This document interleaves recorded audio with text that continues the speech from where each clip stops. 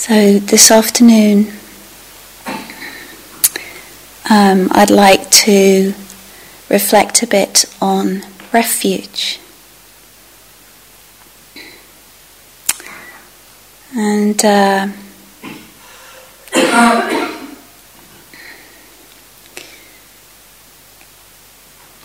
so we have in this tradition the taking refuge, and perhaps for some of us this is quite meaningful and something we do regularly or have done and really connect with, and some of us perhaps not so much. And so what I hope to do, to help us to do during this talk, is to reflect a bit on where do we seek refuge? Where do we find ourselves looking for a safe place, a safe haven, security, a place of sanctuary? And where do we find that?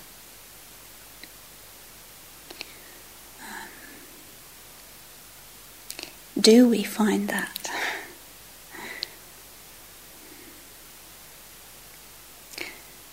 So to me, that's the inquiry, really. That's the sort of the exploration in our practice. It's sort of moment to moment, and in our life where we see, or we can look into seeing what we're actually leaning on, or what we're sort of relying on, and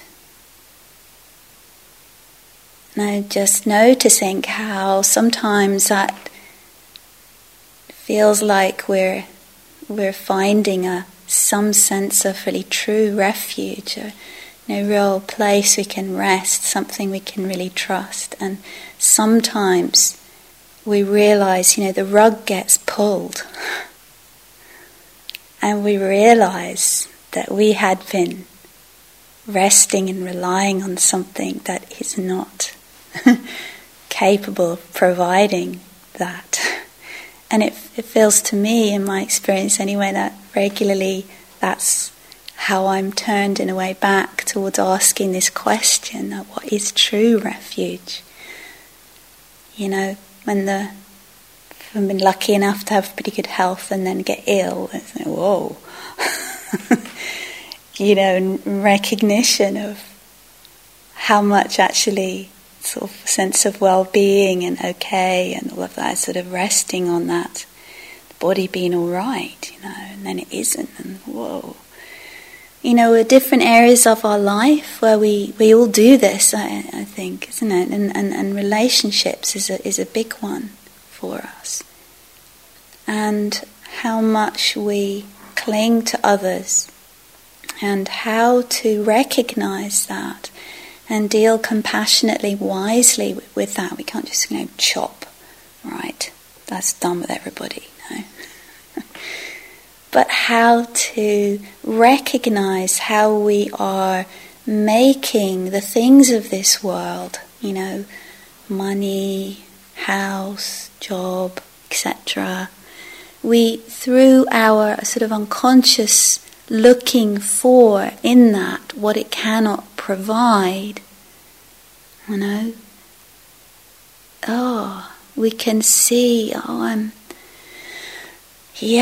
there's clinging, there's a projected promise, Christina's great phrase, where we sort of wake up to that sense of what we've invested in a person or an activity or a place or we've projected a sense of somehow investing that place, that, that person, that whatever it is, that activity with, oh, when if only, then it will be all right. Or, I know, it's such a almost a kind of such a strong part of our conditioning. So we recognise that creeps into our relationship with the things of our life and our world. And so it's not that, again, that we're not, we can't have work and relationships. We're like, what's our relationship to that? Are we seeking in that a place of, reassurance and sanctuary and solid? It cannot offer. It cannot offer that. And in a way, I think then that frees us both to be more, it's like work is just work, and it's irksome, and it's horrible, and it's great, and it's whatever it is. And we're not wanting, we're not, kind of grasping at it and asking it to provide us with something, that it can't give.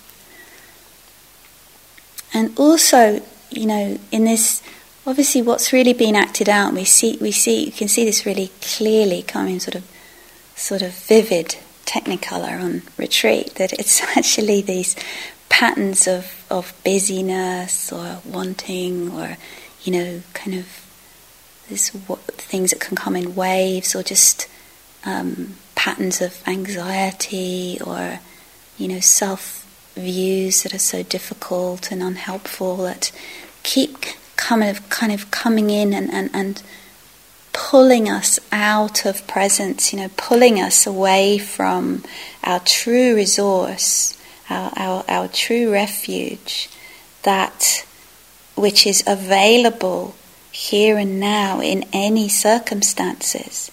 So I feel this is one of the marks of true refuge, is that it's always available. That it is not dependent on things being a certain way, or even our mind being a certain way. This is something quite revolutionary in a way, and something for our life. Well, on retreat as well, we go through the ups and the downs and the clarities and the confusions and the beautiful states and the not so beautiful states.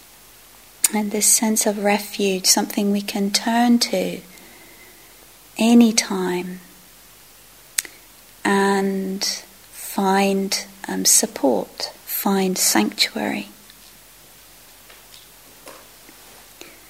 So perhaps part of the practice of refuge is this honest inquiry, both into, where we, go running off to find respite, and this sort of looking like, does it really work? Or seeing how much energy, what goes into making it give a little bit, if I get it all organised, and for a while, for a few minutes, hours, days, I have this feeling, this, certain kinds of happiness. And again, it's not that we didn't. It's not about necessarily not, doing that and creating beneficial conditions in our life that give rise to happiness. But do you see? It's like if we're not doing it consciously, then we're really setting ourselves up for suffering.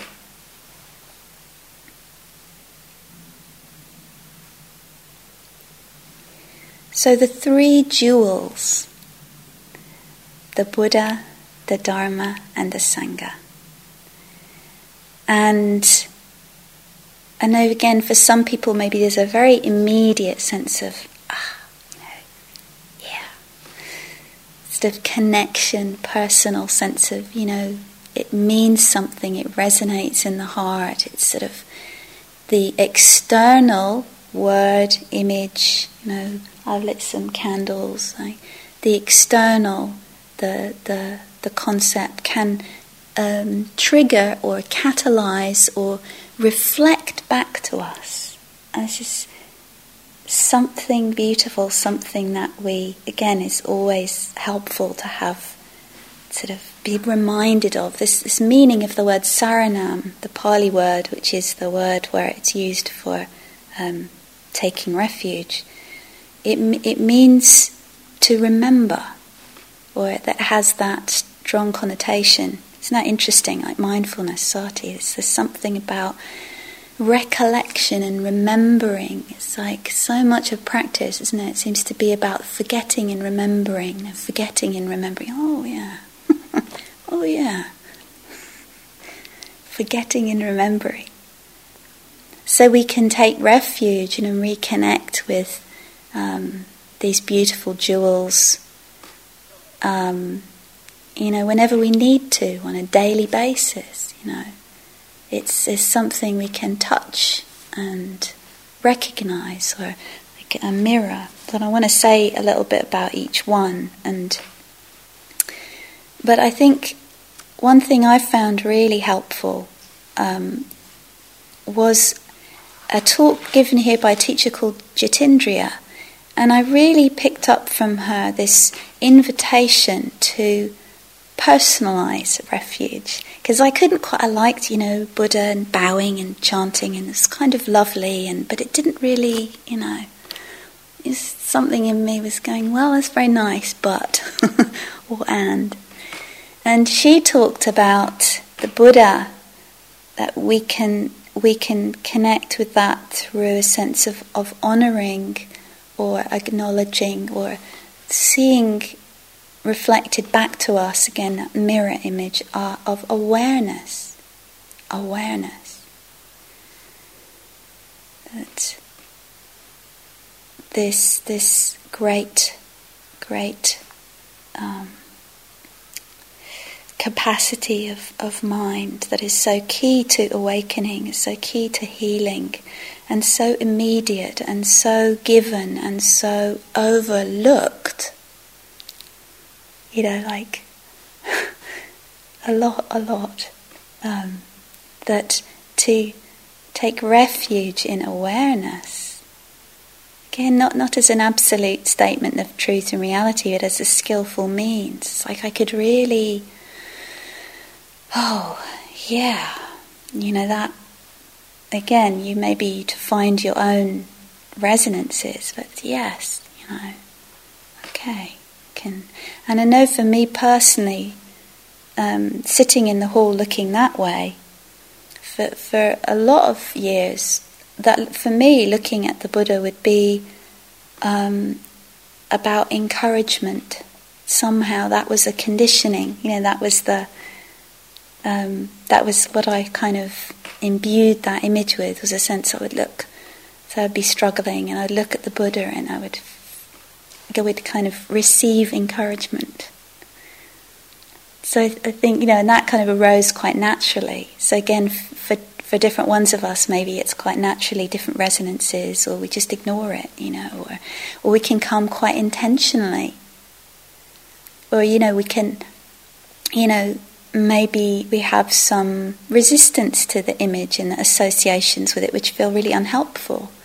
And then there's the possibility of kind of dropping down through the layers of that, saying, is there something here, that can really help to, again, reflect back to me some truth about my potential, for awakening, that I keep forgetting and I keep ignoring, that actually this is reflected back to me. Again, there may be many other images, and a candle or just nature, I think, can sometimes be a great mirror to us, can't it? So again, we can find refuge, or find the inner refuge kind of catalysed and supported in so many different ways. But part of what feels important about this to me is to recognise. It's like, I feel like, to acknowledge that there are elements of our practice, elements of that which are really trustworthy, that we can begin to, have a little bit of faith in, and let that gradually grow. Just that tiny little sliver of, yeah, actually,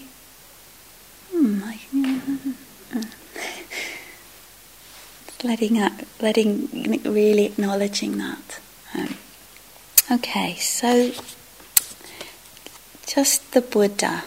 I love that word anyway. Buddha. It's beautiful meaning of awake. Waking up.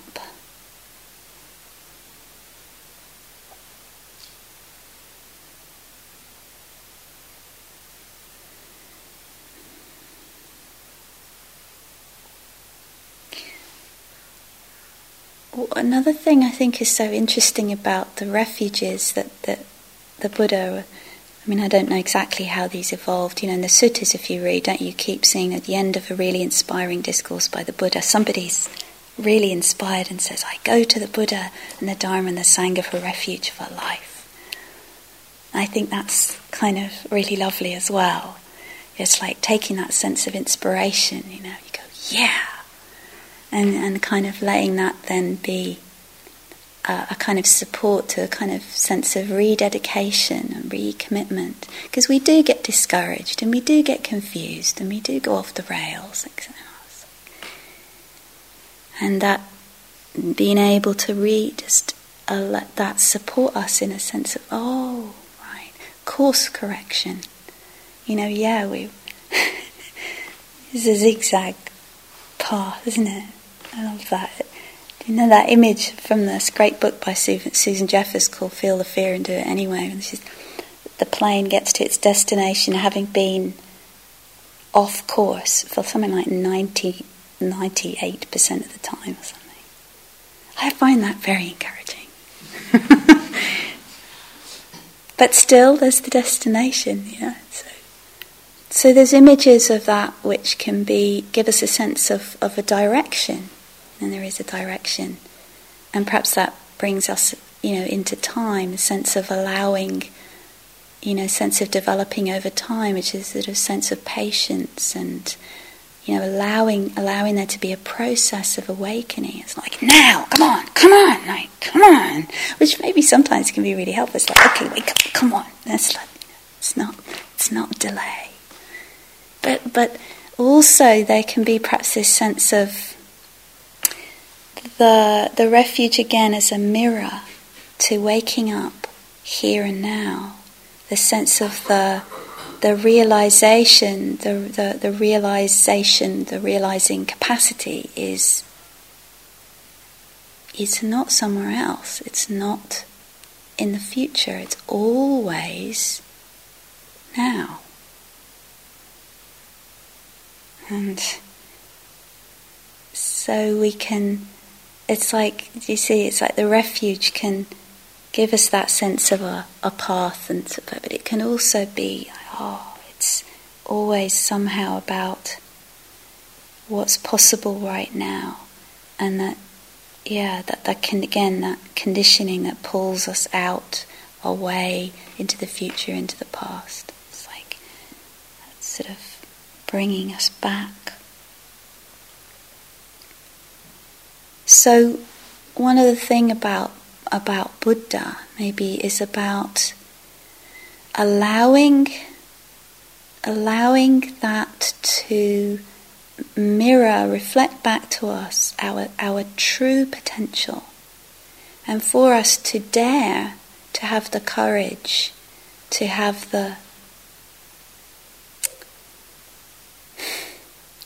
I can't think of the word, daring,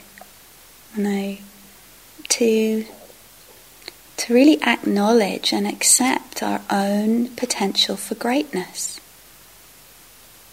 That feels like quite a scary thing to say. I hate how it sounds, how it feels to hear that. I think, because, there's images of getting, overblown and, big ideas about yourself. That's not what I mean. I think it's that acceptance that,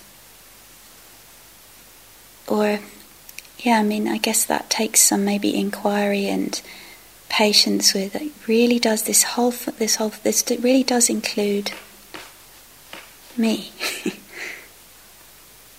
There's this great bit at the end of Sharon Salzberg's book on faith, where she's something like that, and this includes, and then there's this gap where you could write your name in, and then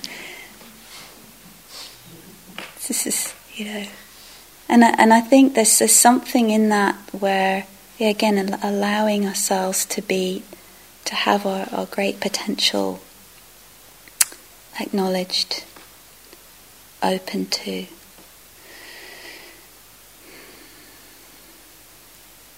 Okay. So I wanted to read you one little quote for each jewel, and this is my quote for the Buddha jewel. This is a quote, this is a piece I love from Khenpo, Tibetan Rinpoche. He says, "Your experiences will always change, will go up and down, but what is of innate value in you lies in your love and awareness. What's important is not the particular experience we're having, which will change anyway. What's important is confidence in the nature of awareness itself."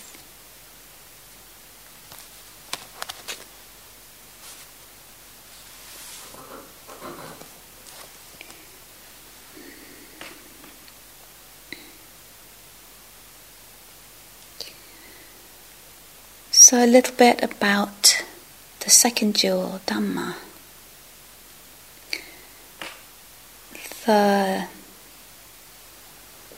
The way when I was preparing, the way it came to me, and obviously Dhamma is vast.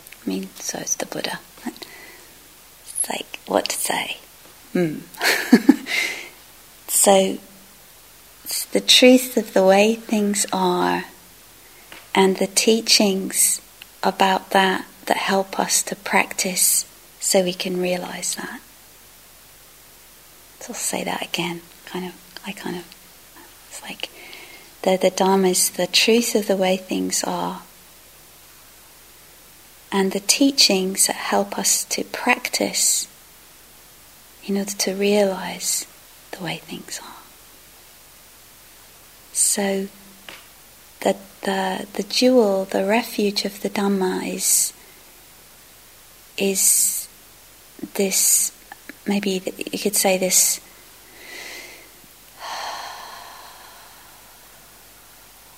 learning and translating the ideas and practices of different teachers say this, and we try this and we try that, and and actually translating that into what is really, truly, genuinely, intimately helpful for our unfoldment, for our awakening, for our healing.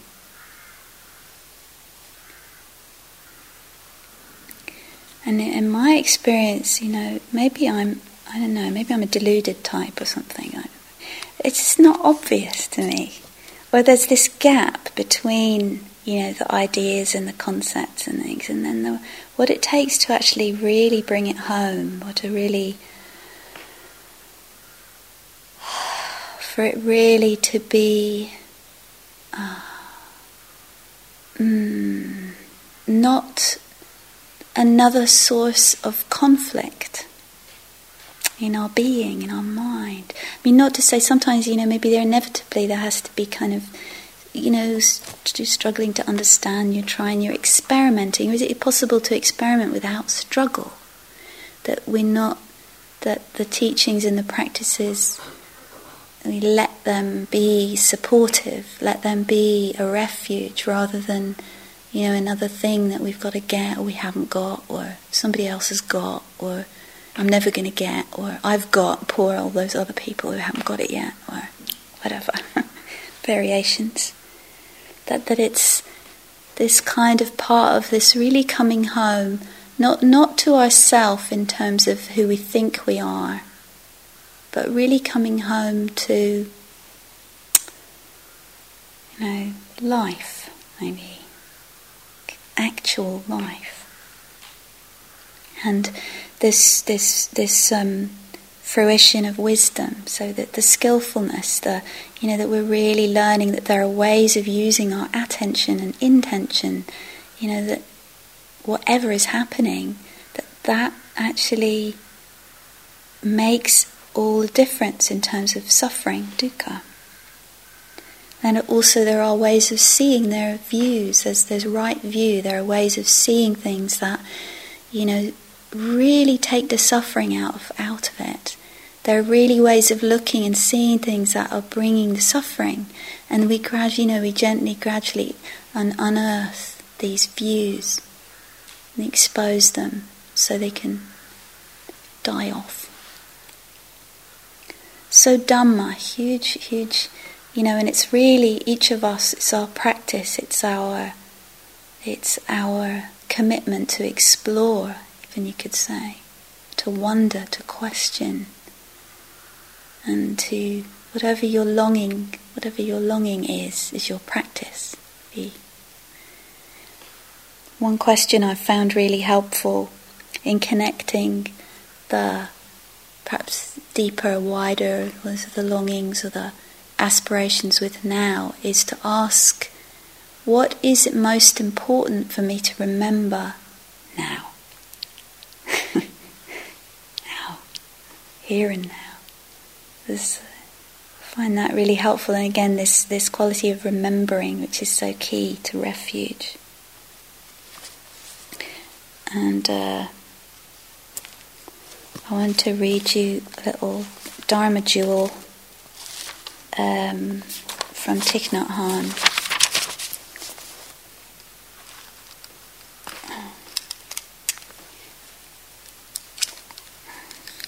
So he says, go back to the present moment, become more fully alive. Don't run anymore. Go back to the here and the now and get in touch with the wonders of life that are available for nourishment and healing. Don't run anymore. That. So the Sangha. Sorry, the Sangha is a bit low. The Sangha's over here, if you can't see that. I don't know, I should have got that. Anyway, not less important. So, the beauty of Sangha is so, isn't it? It's so apparent on a retreat like this, where we, and I sense it, even, just not being in the hall much, and just such a powerful sense of shared intention and aspiration, and I feel so grateful for that. So, thank you. It's been a very, very inspiring and supportive time for me too. And that we recognize that there are people who we know, people we don't know, or teachers past and present, and others who somehow help embody that sense of what's possible, and encourage us, and how much we encourage each other, and what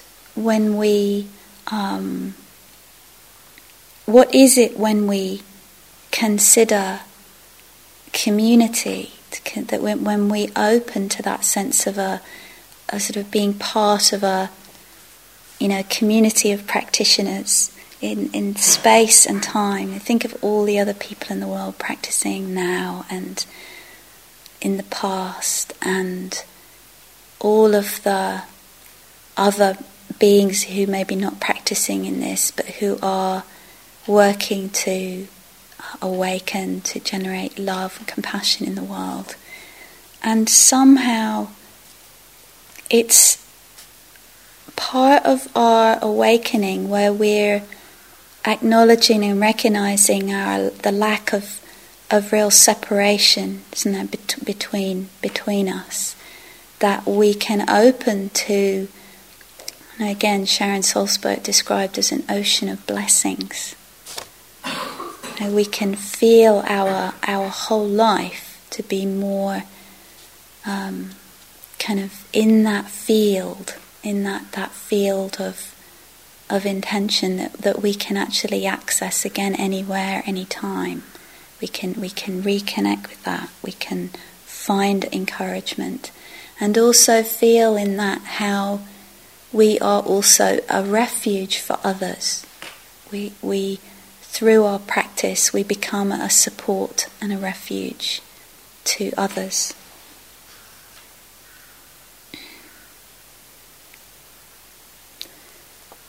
So a little part of a teaching that I'm not sure where it's from actually, just on this Sangha. May all beings, all living things, all who come to be, one and all, may they see every blessing. May no evil at all come to them. Without limit is Buddha. Without limit is Dhamma. Without limit is Sangha.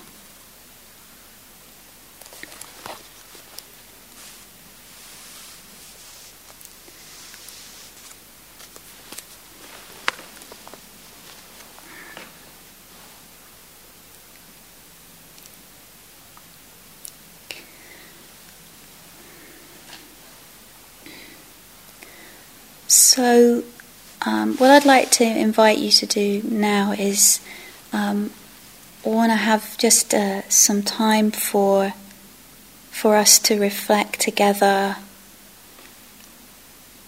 and just as you wish, just to sit quietly, reflect, or just practice and just feel your own presence. Or to really, if you wish, to use it as a moment to take refuge. And we have the Kuan Yin and the Buddha, we have the Sangha here. And just to sit quietly with yourself and to see what you're moved to acknowledge or sort of lift up for yourself in this moment. Like, what is it you want to kind of lift up and maybe it's a sort of possibility of a moment of recommitment or strengthening an intention, or even just celebrating and kind of giving thanks for something that has already been given. And just to see what comes into your heart, your mind, and in whatever way feels appropriate. Just to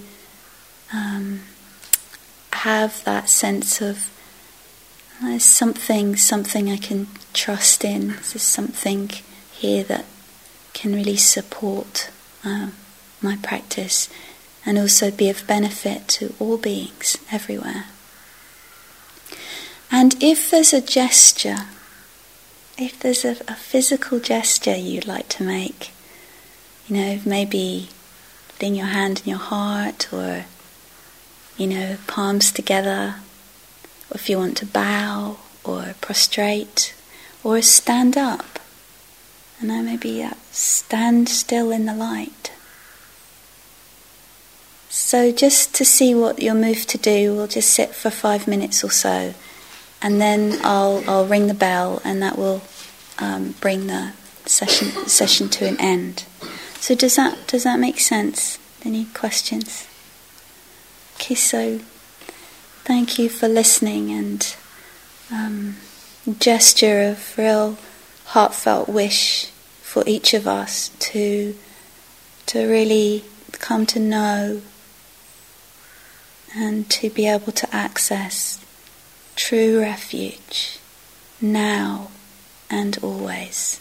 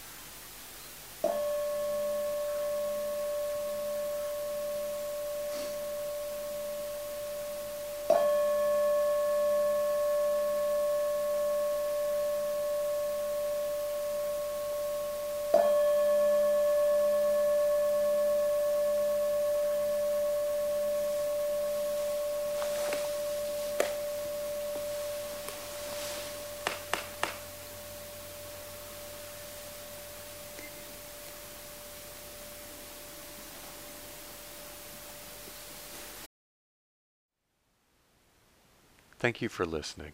To learn how you can support the teachers and Dharma Seed, please visit dharmaseed.org/donate.